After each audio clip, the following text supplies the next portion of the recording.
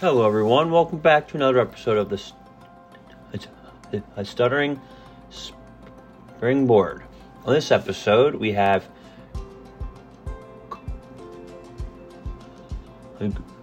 Kristin Chmela, who is a speech pathologist who spends the majority of her time working with individuals of all ages with fluency and disorders at the Chmela Communication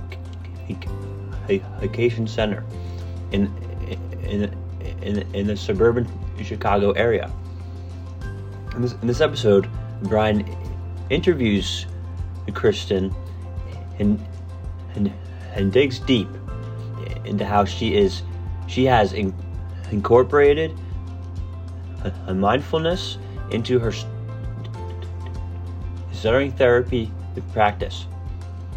This refreshing approach to therapy peels back how awareness of our thoughts, emotions, and physical body sensation, as well as how conscious breathing and transitional breathing techniques play a significant role in mindfulness. Enjoy the episode. Thank you, Jack. Welcome to the Stuttering Springboard. My name is Brian Nolan. The Stuttering Springboard is a podcast put on by the Nolan Stuttering Foundation. We focus on helping young people spring to the next level in their life that often seems daunting. And we help to educate the population on really what it means to be a person who stutters and what it is and what it's not. What I've learned as a person who has stuttered my entire life is that stuttering is a neurological disorder. So therefore, has a lot to do with the mind. I've become extremely interested in how the mindfulness movement can play a role in stuttering therapy. I was really excited when Joe Donaher introduced me to Kristin Chmela because she is leading the movement in how mindfulness plays a role in therapy. In our preview call last week or 2 weeks ago, two of us just got I was so glad to meet her, to have someone to share these thoughts with and learn about. So I'm so pleased to welcome Kristin. She's a speech pathologist who spends the majority of her time working with individuals of all ages with fluency disorders at the Chmela Communication Center in suburban Chicago. She has lectured on the topic of childhood stuttering around the world. She's co-founder and co-director of Camp Shout Out, which we're going to get into, a therapeutic program for school-age children who stutter, and hands-on training opportunity for professionals and graduate students. There's a lot that she's done with the American Board of Fluency and Fluency Disorders, supervising graduate students around the globe. She is a certified yoga instructor and mindfulness teacher and believes all can choose to continue evolving as communicators, having over 200 hours in yoga and mindfulness training. So this is a podcast I wanted to do for over a year, and I found someone to do it with. Welcome, Kristin. Thank you so much. It's great to be here. Can you tell us a little bit about your journey as a person who stutters? Oh, I didn't say that. And a person who stutters.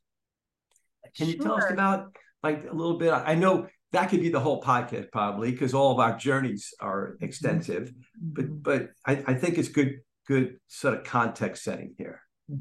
Yeah. Sure. And why don't I separate the journey into 3 different parts?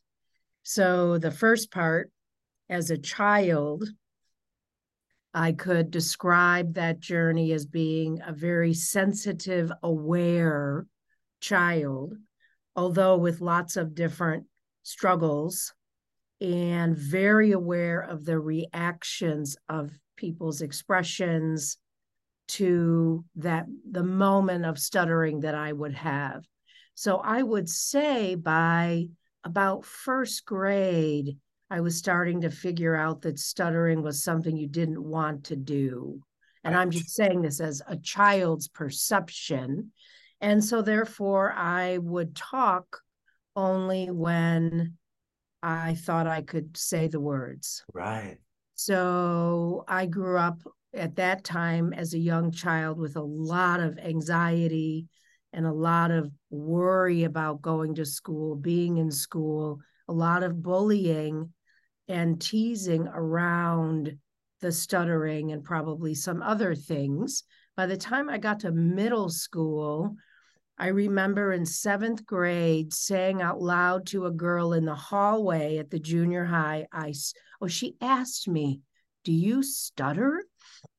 And I remember just being alarmed that someone would say that out loud. How did you find out? Haven't been talking much. Right.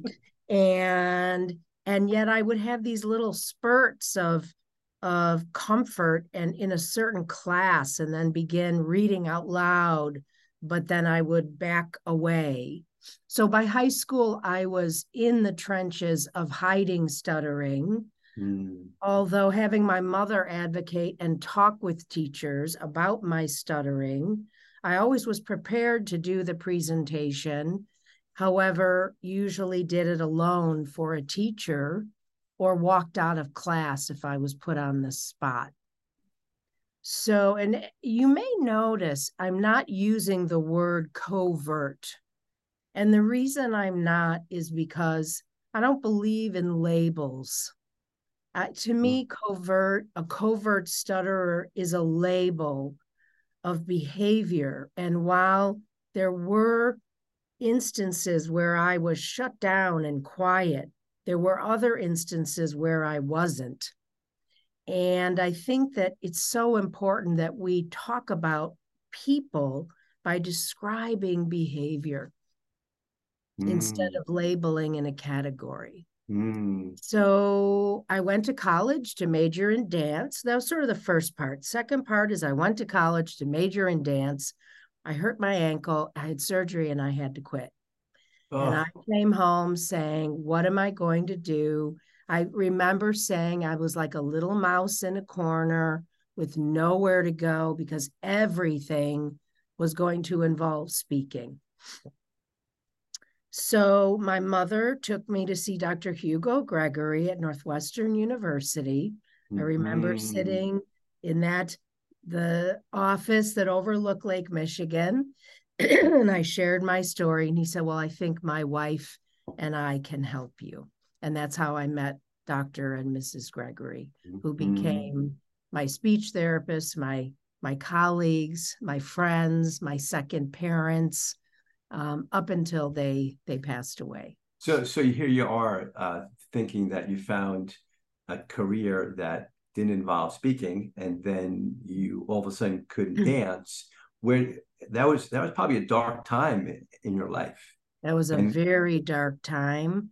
And I remember I kept going forward. So I started this speech therapy, which the Gregorys always believed in the two sides of the coin, working on your speech, but also your attitudes and feelings.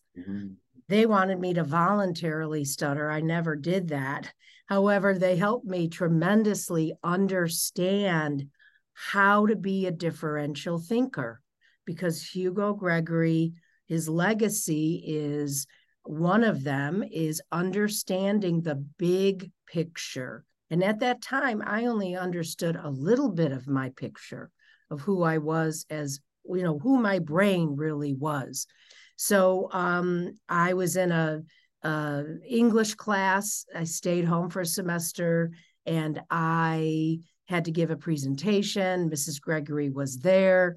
It was an emotional experience. It was one of those mountains.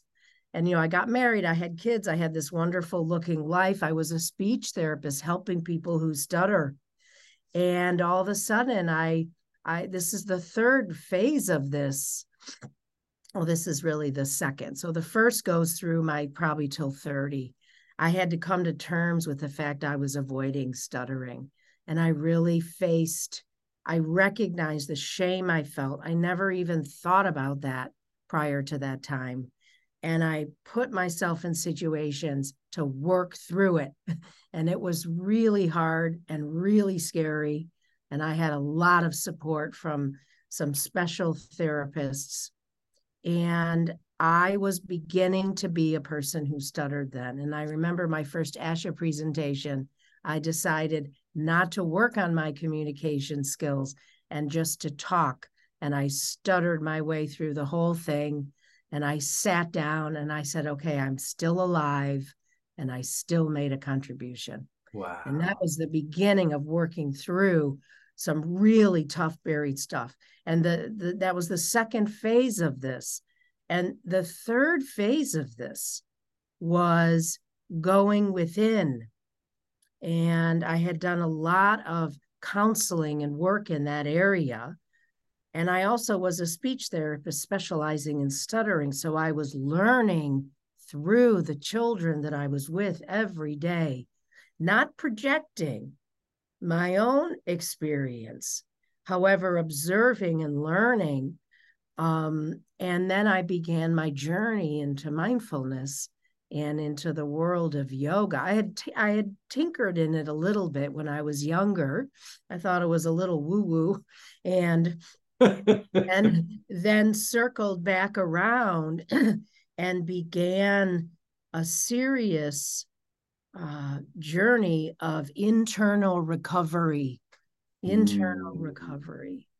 so when you first heard yourself stutter, because you didn't talk a lot because you didn't want to stutter, and then you started to hear yourself stutter, what happened to that shame? Because I think, I mean, it's no mystery that I'm still dealing with trying to not stutter. I try everything I do to not stutter. I'm really good at switching words. Honest. Yeah, it's really honest, and it's very honest. maybe it's like it's the step along the way. Like even at the introduction here, I stuttered on some words, and I find myself going like, oh, you know what I mean? But that is an instinct. That's a neuropathway instinct that I'm like, oh, that is a fault that I stuttered, right? But I'm working through this, Kristin. What you just said is a thought about your stutter. Exactly. What you just said is a perception about it. Yeah. What is Kristin going to think of me that I stuttered on that word? Would you like to know what I was thinking? Yeah, I would. I was thinking, I am so glad he's stuttering. Because I know how to not stutter pretty well. But if I'm honest and authentic, I'm going to stutter. But I could have easily switched a word and not stuttered. And I was so glad that you stuttered. And remember, Barry Guitar always said this.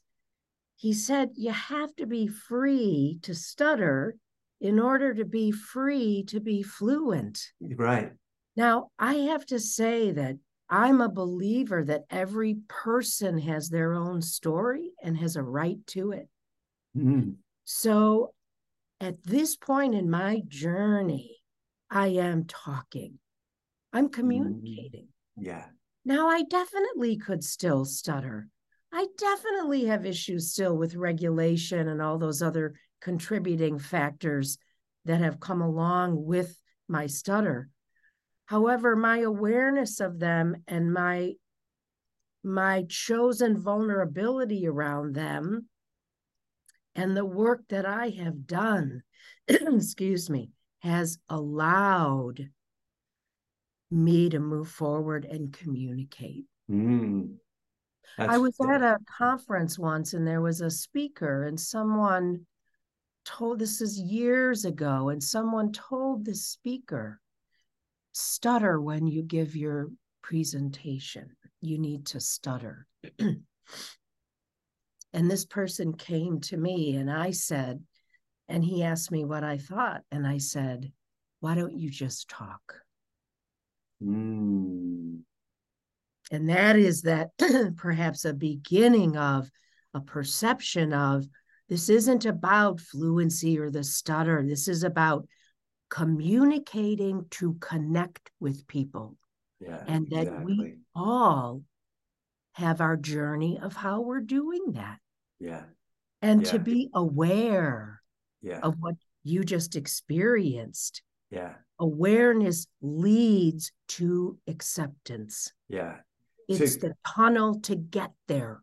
what I have learned about stuttering is my mind is such a vehicle here.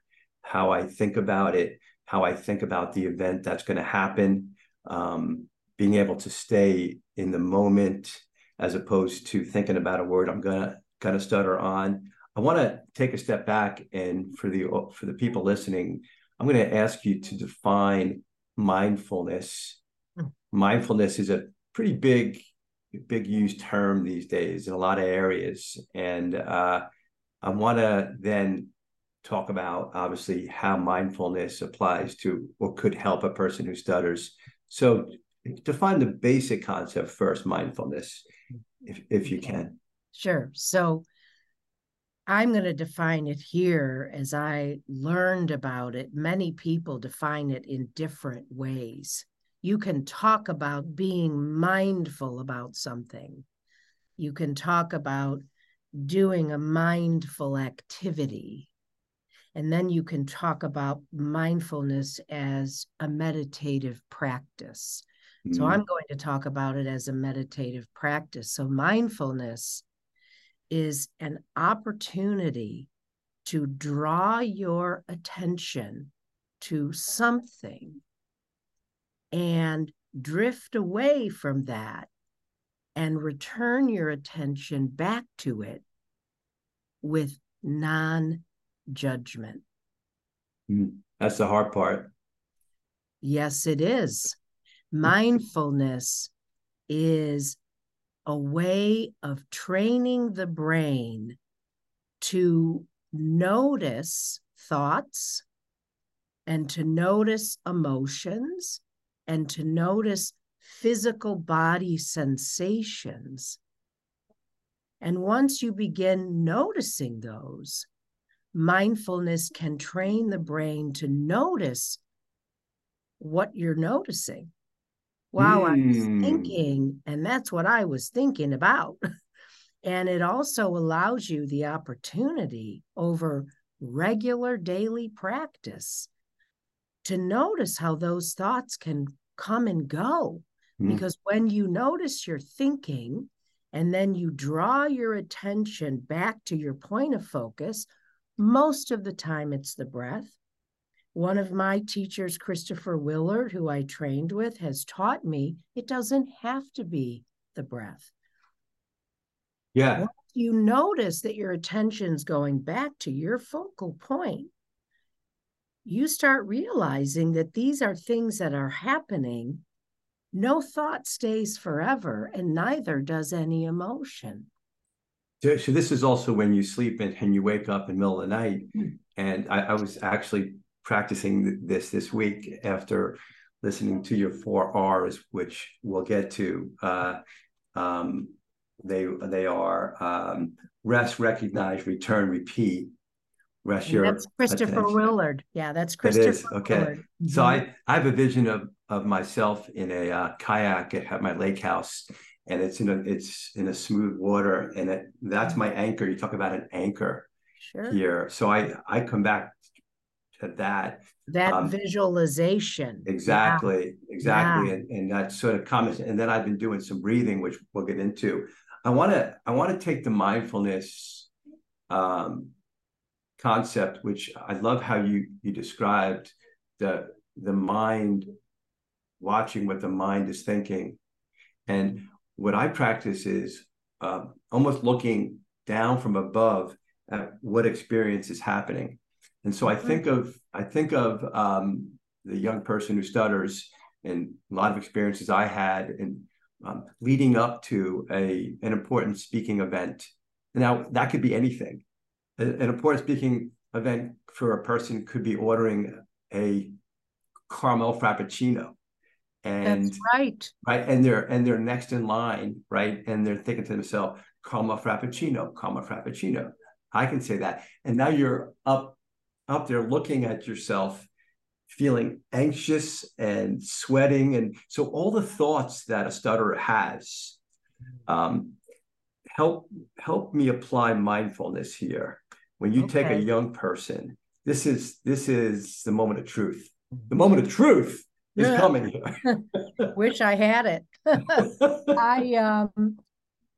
I have to say that, and I appreciated your introduction that I was leading the mindfulness in our field. I don't think that's exactly true. However, I practice mindfulness. I've done training in it.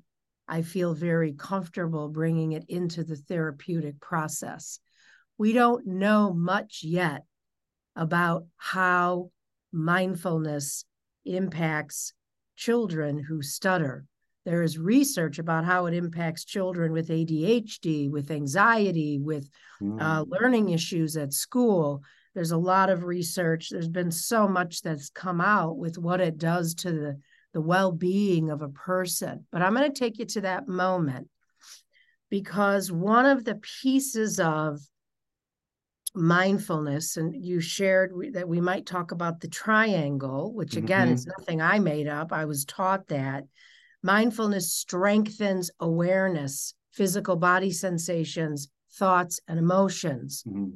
So when I'm working with a child, let's say a teenager, and we're talking about that situation of going and ordering that cappuccino, right, or that coffee, and they're standing in line.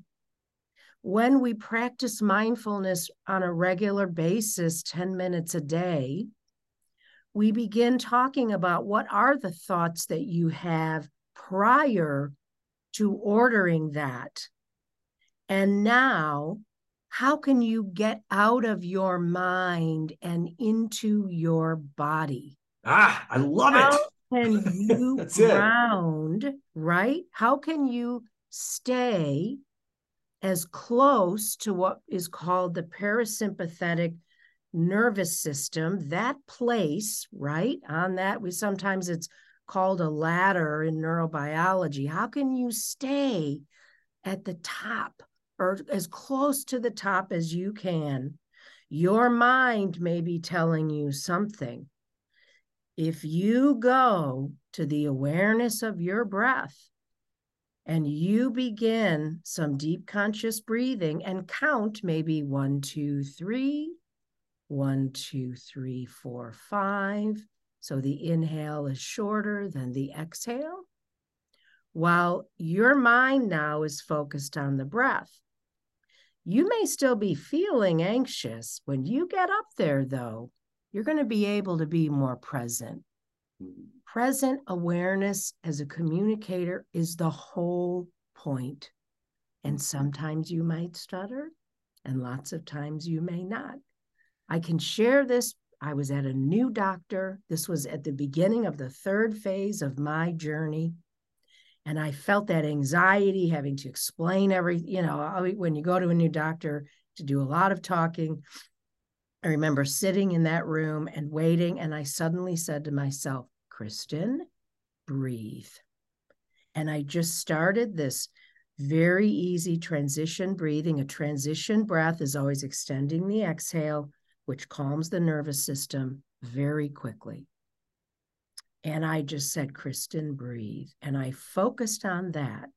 And as soon as that doctor walked in, I just talked. I just talked. And I had several moments like that where I was surprised what was happening to my nervous system, even though in my mind, I was thinking something very different. Our mind and our body and our breath are all connected. The breath is the channel. The breath is the channel that moves the body. Contrast that with the maybe unhealthy feeling or thought that you get when you're stuttering and someone says, take your time and just breathe slower. And that feels like not, you you hear that and you feel like someone's trying to teach you how to talk and whatever. Yeah. What's your Do you know what I advice there? usually say? When I talk about breathing, I'm not talking about talking. Unless maybe a child, or maybe I'm running out of breath when I'm talking. I used to do that. It was one of my coping mechanisms to cover up stuttering, was to keep talking when there was like no more air. Right. And my diaphragm, I mean, my poor diaphragm was like, Kristin, what are you doing? You know, you're working that core. So, right. So many speech pathologists misinterpret when we talk about breathing. When we work on deep conscious breathing, we're talking about going inside of yourself to a place that nobody else knows, that nobody else can ever experience. We're talking about going inward to your confidence of who you really are. If a child is running out of breath talking, I might say, what do you feel in your body? How do you know that that's happening? And what might you do if it feels uncomfortable? Because that feels really uncomfortable. We have a lot of kids that will exhale quietly and then start talking. And that is not good for you for a million physiological reasons. So I talk about it in terms of well-being. This is all connected. It's all connected. We can't talk about stuttering in an isolated way. Yeah. So, I mean, I would say you can't start treating stuttering. You can't change how you talk until you change how you think. Well, remember, and this is again my philosophy. Do we really need to change anything, or do we only need to make the choice to keep evolving? Because that's different. Well, so let me, is black and white. Let me ask you about this. So this triangle, this awareness triangle that you spoke to in the webinar you did, which is awesome. I'll just give you a quick plug. It's called Mindfulness Speaks, and I spent a while last week taking it apart and writing loads of notes about it.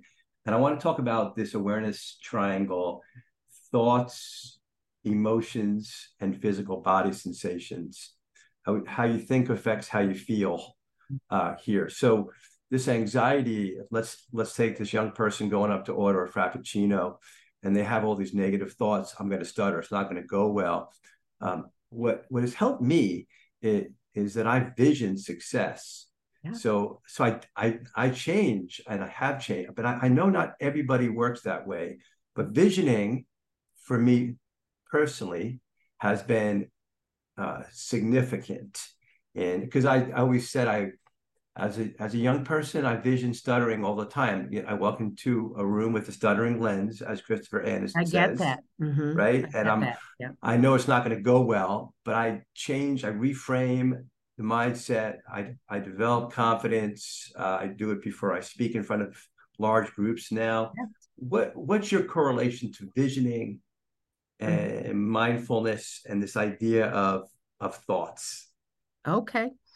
I feel I can relate to what you're talking about, because in the second phase of my journey, when I was doing a lot of public speaking, I used a lot of visualization. I used visualization prior to the talk. I actually would go to the room and be there. I would visualize what I was wearing and how my body was going to be in it. And that visualization changed over time. And I think the mindfulness helped that. I'm not answering your question. I apologize. No, you are. It's okay. And it applies to each person differently. It does. I don't want to like extend something beyond its meaning, but for me, it was so impactful. And visualization is impactful. And when any speaker is going into a situation, the more body awareness you develop, the more physical body awareness, the more you're able to remove yourself and go into that space. And it's being in the space of being grounded. I'm alert. I'm present. This is not about me. It's about the people and what they are ready to receive. The words are going to come. Yes. And they may be stuttered, they may not. But once you get to that present moment awareness, there's this thing that happens. And I think for people who stutter, it's such a joy. You cannot put words to it. To be able to feel that flow as a communicator. It takes hard work to get there. You know, it's so interesting because it's probably part of my joy.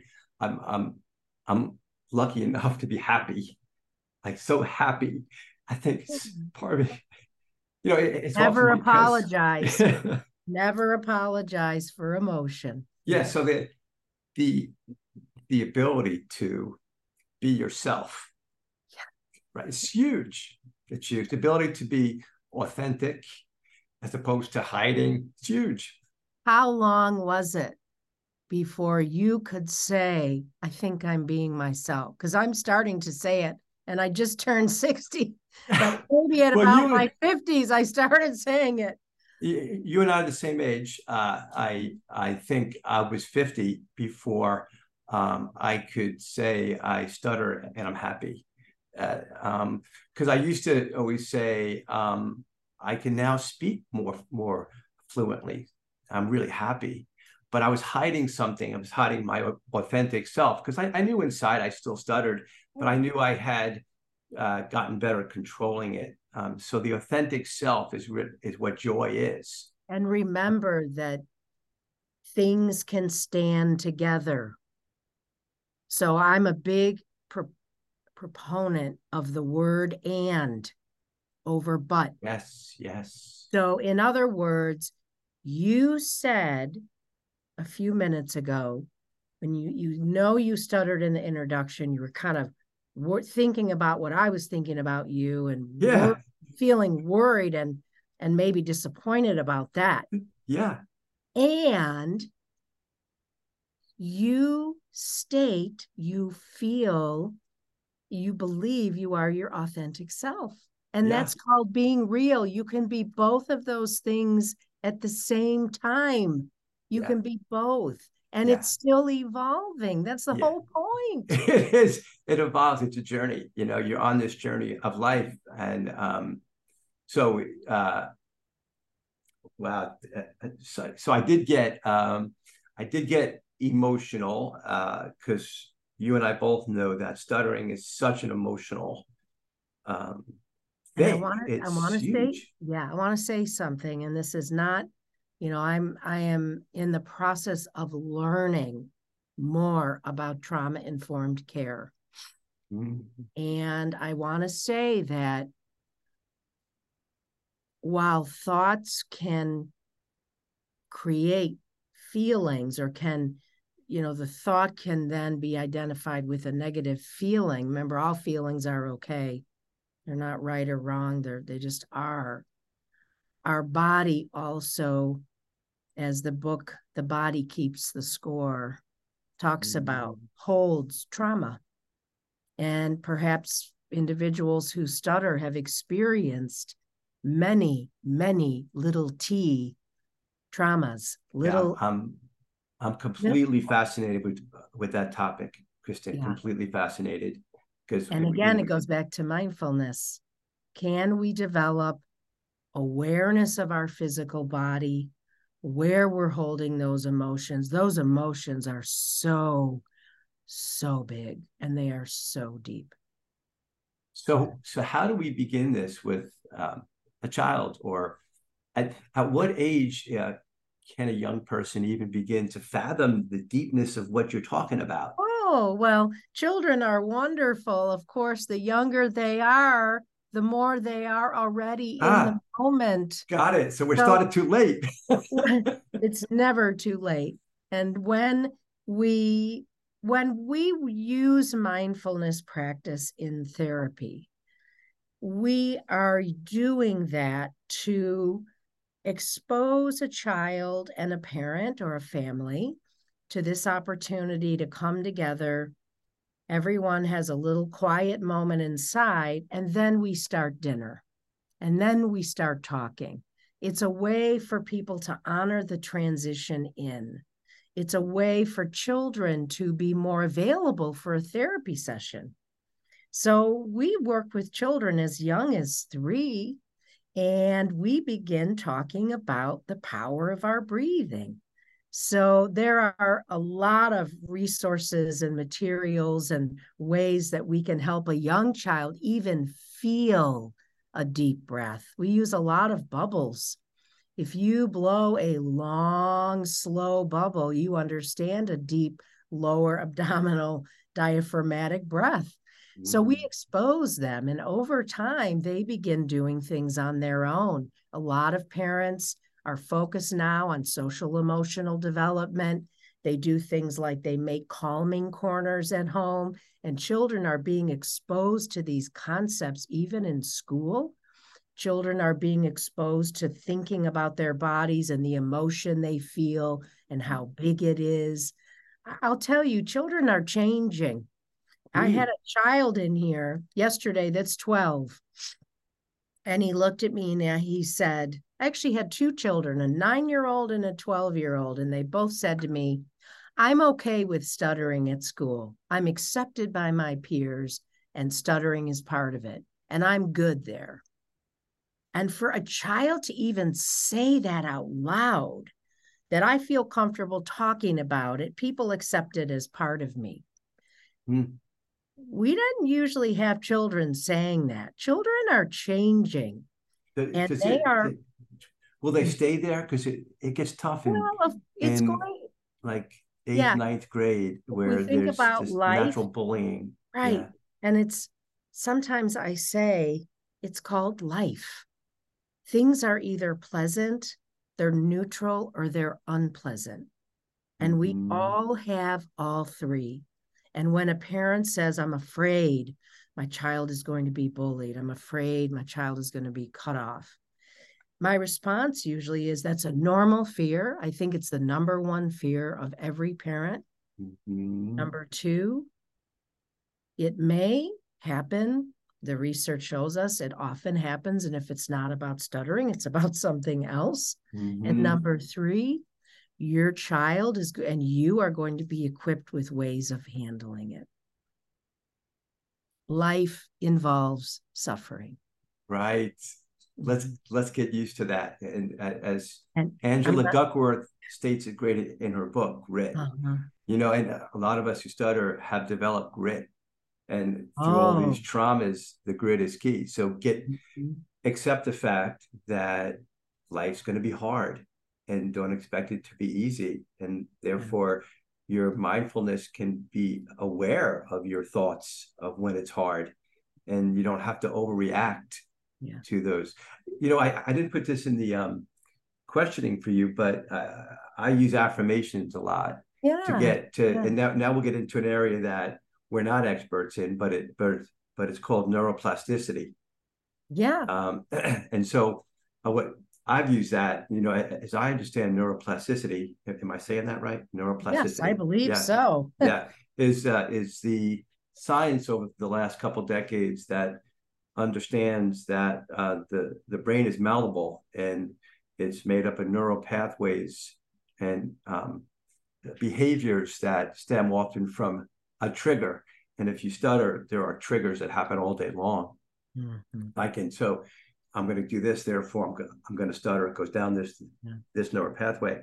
I found a lot of joy when I learned that, in fact, the brain is malleable, and I can change how I think and change how I respond or not react as much. What's your experience with this concept? You know, I have been fascinated as part of learning about mindfulness, learning from neuropsychologists and neuroscientists about the brain. I'm no way an expert on the brain. Do I believe, however, that the brain can change? You better believe it. Yeah. And No question I about want it. to say this, and I'm not saying this from ego at all.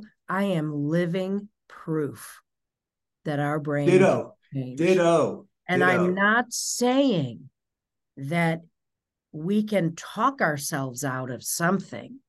It's hard work, and it's about embodying things.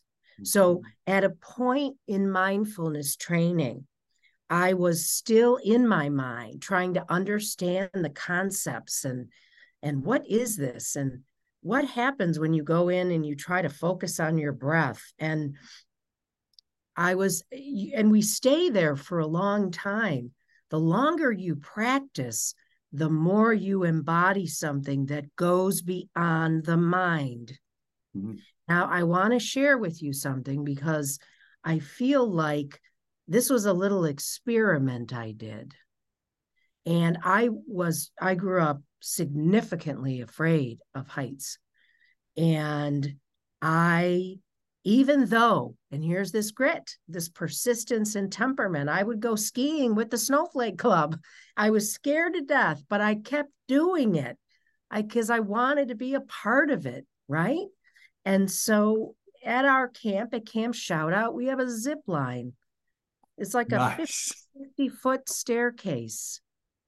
I promised a camper I would do it. It took me 7 years. And at that time, I was in my mindfulness yoga meditation training program. So I was doing things weekly. I was doing things, a few days a week with my trainer or my yoga guru, whatever. So I did it. And I'll tell you, it was harrowing. I was sobbing. It took me 10 minutes to get my feet off the ledge. Then I sat down. I did it. I jumped. It was the most terrifying thing I'd ever done. I had to leave camp after that for like an hour to regroup from it. Well, here's the point. First of all, I was willing to sit in the emotion. I had done enough inner work that I was willing to let myself be uncomfortable. So let's go back to the coffee in the coffee shop. Mm-hmm. I was willing to look that person in the face and say, I would like a coffee, and feel nothing. Mm-hmm. And I was willing to do that again and again and again and again. And that was second part of my journey.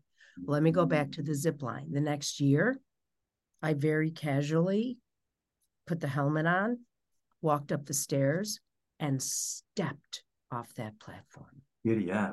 So I believe that we all have to have the right people in the wings to support us.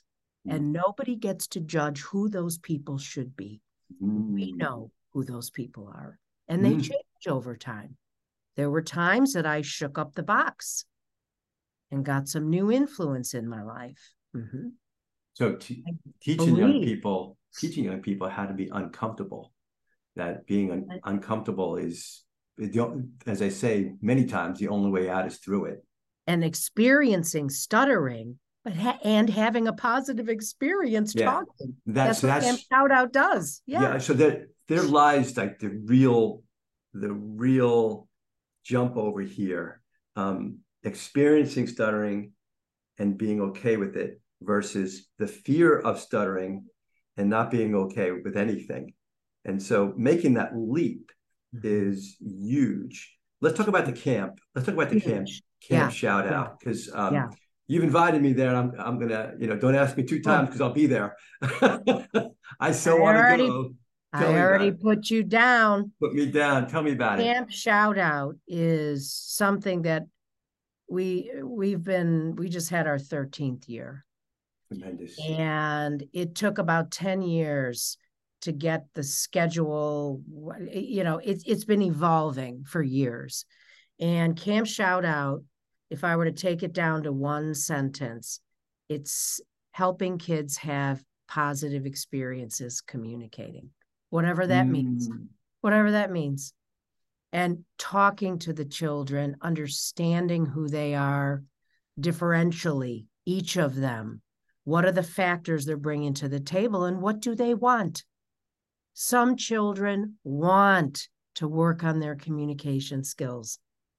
And while I firmly believe we all have to keep educating society, we have to. Society takes a while to come around. Is it fair for us to not help children with their communication skills if that's what they also want? Correct.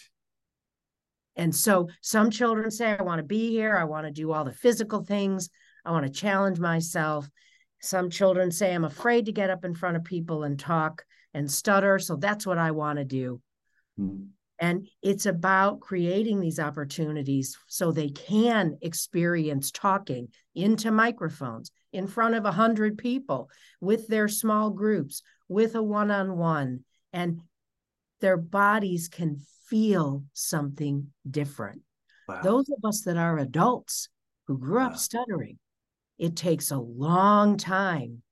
It's a journey to keep disassociating these negative feelings. Well, yeah, I mean, I went to Boy Scout camp, and I did everything I could not to talk because it wasn't going to go well, because it wasn't a safe environment. So you created a safe environment. Yeah, I never went. Yeah. Right. I never went. Is this camp, shout out, multiple day event? Is it a sleepover? And it's a sleepover camp. It's a traditional recreational overnight summer camp. The adults, we accept speech pathologists and graduate students to come and do a training with us. I have about 11 people who specialize in stuttering on my leadership team. They come in from all over the country. We have small teams that work together, and then it's a regular camp, and it's overnight. So for the adults, it's from a Friday night or Saturday to a Saturday. And from the kids, it's from a Sunday to a Saturday. Wow. In Michigan in August. Yeah. How do you go? I mean, does anybody have an opportunity, or is there? Well, I learned a lot during the pandemic, and prior to the pandemic, I began learning about the social model of diversity. And I began learning about neurodiversity and about things like ableism. And I feel we used to run the camp where it was only professionals. Many of them stutter themselves. And then the graduate students, we had volunteers and the kids. Now I feel that it's so important each year to be inviting individuals from the stuttering community. We had Tom Sharstein come this past year. He started the World Stuttering Network because I want you to see, I want adults who stutter also to be able to see this is what we're doing. And what are your thoughts and feelings about this? And how are you looking at this in terms of how you grew up versus what has evolved over time? We know in our profession, we are lacking in appropriate training for stuttering and how to help people who stutter. We know we're lacking with speech pathologists that feel comfortable. We have many, many now that think and feel more comfortable. However, I'm not necessarily sure if that's actually what's happening in the therapy room. So, but there are some really powerful good things that are happening for children. And this is taking a speech therapist who is working on movements of breath and lips and various things, versus where mindfulness is going is to a lot of psychology. I often think that speech pathology for people who stutter is more psychological training needs than it is sort of mouth movement training needs. It's this triangle you talk about of thoughts, emotions, and body that we need to understand and address before we can start talking about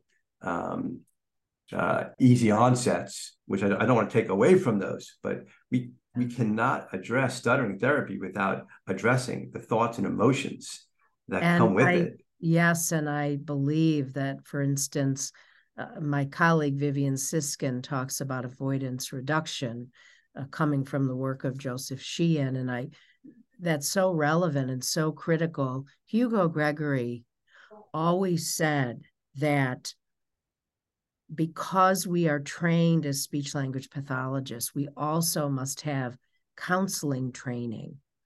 And, we must have our own counseling. That's part of how we learn how to help others, is by helping ourselves.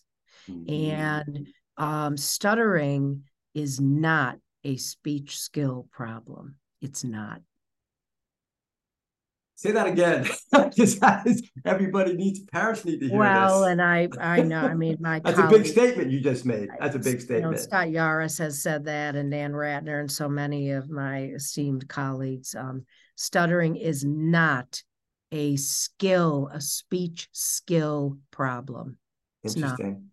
I look at it as an integration of all of our brains and how they are wired, and how it is we are able to execute this movement at any given time. Mm-hmm. And we know there are differences in the brain of children and of adults, and we know that many individuals who stutter continue to stutter. Mm-hmm. I definitely would not say that I'm 100% fluent. Nobody is in the universe. And I certainly have the struggles that have contributed to the stuttering, and I still have those struggles, and I definitely could stutter and do. So the springboard, like my passion around this topic is to prevent what almost happened to you, which almost happened to me, which is not becoming what I'm meant to be because I stutter. So having my fluency impact how I think, preventing me from taking risks and going into an area. What do you tell the person in 9th grade listening to this, Kristin, who hasn't experienced mindfulness, is experiencing maybe some bullying, is really in a bad place, and maybe that was you, maybe it wasn't you, but what do you want to tell that person where to begin? And maybe they're seeing a speech therapist who doesn't get it. Mm-hmm. You know what I mean? They just don't get it. Well, I think that there are a lot of opportunities now for, let's say, high school kids, right? Like a 9th grader. I think one of the things for a teenager to recognize is when they're at the point where they're thinking and feeling in a way that they are starting to become afraid of how dark it's getting. Yeah. It's so important to reach out to supportive adults. Who is on your team? Who is on your team, whether it's a parent, whether it's a coach, whether it's a counselor at school, a teacher. Who is on your team? Because the first step is saying, hey, I need some support here. Now, there are lots of routes of support. I can talk about the professional route as a speech pathologist. And my only comment to that would be, if you're going to work with a speech therapist, make sure in your gut that you say out loud, she gets it or he gets it. That's so important. Otherwise, you're wasting your time. You're playing a different game. You're playing the wrong game. There are ways of finding individuals who are board certified in fluency and fluency disorders, individuals who have an interest in stuttering that are doing a lot of the training and the work. Yeah. So there are ways you can reach out even to Brian, and Brian can get you connected to some of those resources that you can go to. Yeah. So don't go it alone. Don't go it alone. No, so many of us who stutter went alone, and we think it's dark in there. That's dark. Go it alone once you feel peace. Go for like a long walk in the woods once your mindfulness is present, and But when you're in a dark place, talk to people, get people. And there's a lot of things now that even counselors are doing. I think that the therapeutic, the psychological part can be very well, that can be very helpful. And it can be even more helpful when you combine it with a speech pathologist that specializes in stuttering, because there is an understanding that the psychologist does not have. And there are understandings that the psychologist has that we don't necessarily have. I mean, some of us have gone on and done many different trainings and learning about some of these things, but that's not to say we have a degree in psychology. And again, what does a professional do? A professional who understands this disorder is going to care about you as a person right in front of me. Who is this person? What do they want? What are their experiences? How are all these things integrating, and how can I help them move forward in their desired way? To make them happy. Kids, many kids. To make them happy. Yeah, to make them happy. Where's the joy? Yeah, not necessarily happy, because happy is an emotion, and emotions come and go. To help them become and to help them be who they really are. So that can include happiness and also sadness. Well, maybe even peacefulness is a better word for me. Sure. Peacefulness is being at peace. We're not your mind isn't wrestling with itself, antagonizing itself, and the intrusive thoughts, and you're actually feeling those thoughts as opposed to just observing them. Like that peacefulness. Yeah, remember, Brian, that, and again, this is just my perception. The Dalai Lama keeps meditating. Why? Well, because it's normal for the human being to have these thoughts. Yeah. Even after all these years, for some of them to zoom back in, for that doubt to come up. It is through the mindfulness that we develop the skills to say, hold on, make a little space here. I'm not that story anymore. Yeah. We all have to keep evolving it. So I'm taking you up to the hour here. Let's end with maybe you giving us some what I'll call what you call conscious breathing, or investigating our breath. Maybe give some advice to people listening on what is that, and also transition breathing, and what is that? This is sort of a start into the mindfulness practice. Yeah. So one of the ways I was taught, which was from the mother of a client I had who became a yoga mindfulness teacher, is that first we have to understand what a deep conscious breath feels like. And so we do a little bit of investigating. We could call it free breathing. And we just can set our phone for 2 minutes and just notice how our breath feels. So breath has an intelligence of its own. Our breath has a speed. It could be fast or slow. It has a depth. It could feel deep or very shallow. Our breath has a phrase of inhalation and a phrase of exhalation, and they could be equal, or one could be longer than the other. Our breath has a texture. So the first step is just noticing how does your breath feel right now? It also has an epicenter. Do you feel it starting more up here? Do you feel it starting more by movement of the abdomen? So the first exercise of free breathing is, what do you notice right now without judgment, without trying to change it? Our breath never lies. If you want to know how you really are, notice your breathing. I notice that I feel a lot in my upper chest, Yeah. but I'd probably rather feel it in my lower abdomen. Well, Yeah. there are reasons. Yeah. There are reasons why we feel our breath more in our upper chest. And when our stress response in our brain is activated. So, and right now you're doing a podcast, you're focusing, you're trying to get all your questions in, you're talking. Could be a little bit of stress. It's there. emotional too. Like it's an emotional subject for me. So I'm revisiting my past and right. So one of the first things that happens when that stress response starts to kick in, fight, flight, or freeze, is our breath becomes higher. Right. Does our breath need to be higher right now? No, you're not in any danger. So now, free breathing, what am I doing with my breath right now?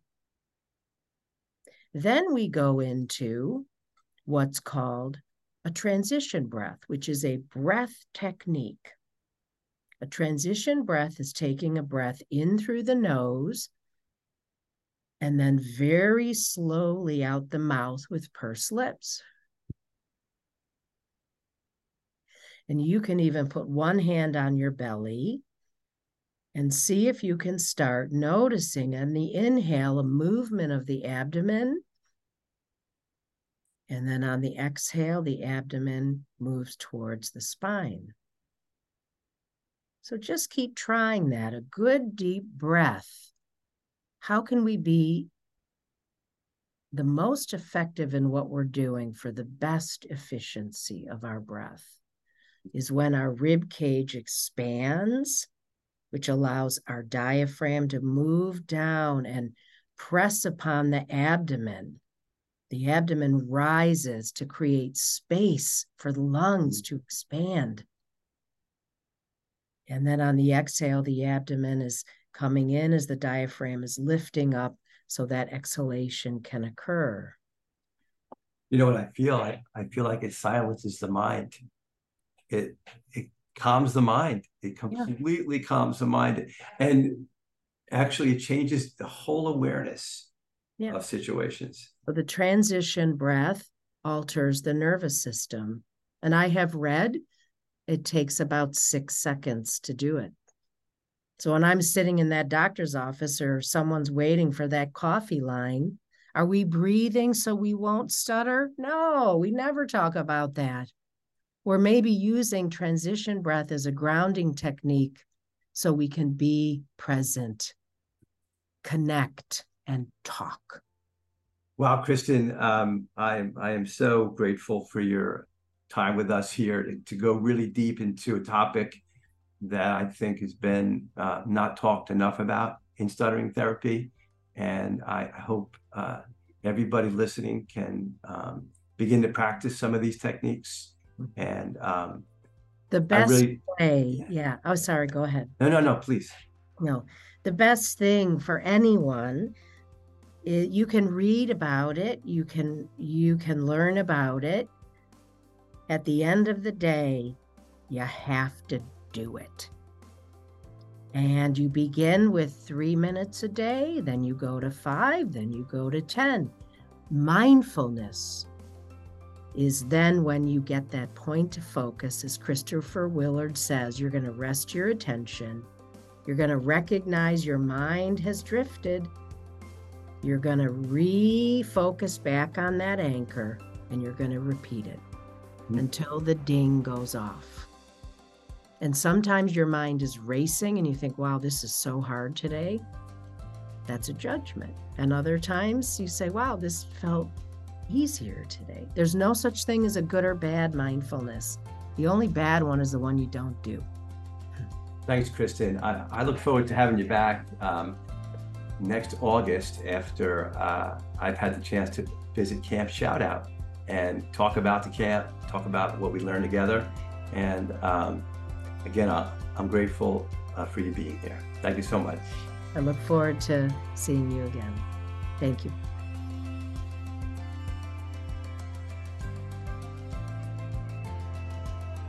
Nolan Stuttering Foundations, or NSF's primary purpose is to bring young people who stutter together and help them become the best versions of themselves. We do this through programming designed to help them share and navigate the unique communication and psychological challenge they experience. NSF helps prepare young people to take the next step in their lives, whether it's high school, college, or your career. For ideas and contributions to the podcast, contact us at info@nolansf.org.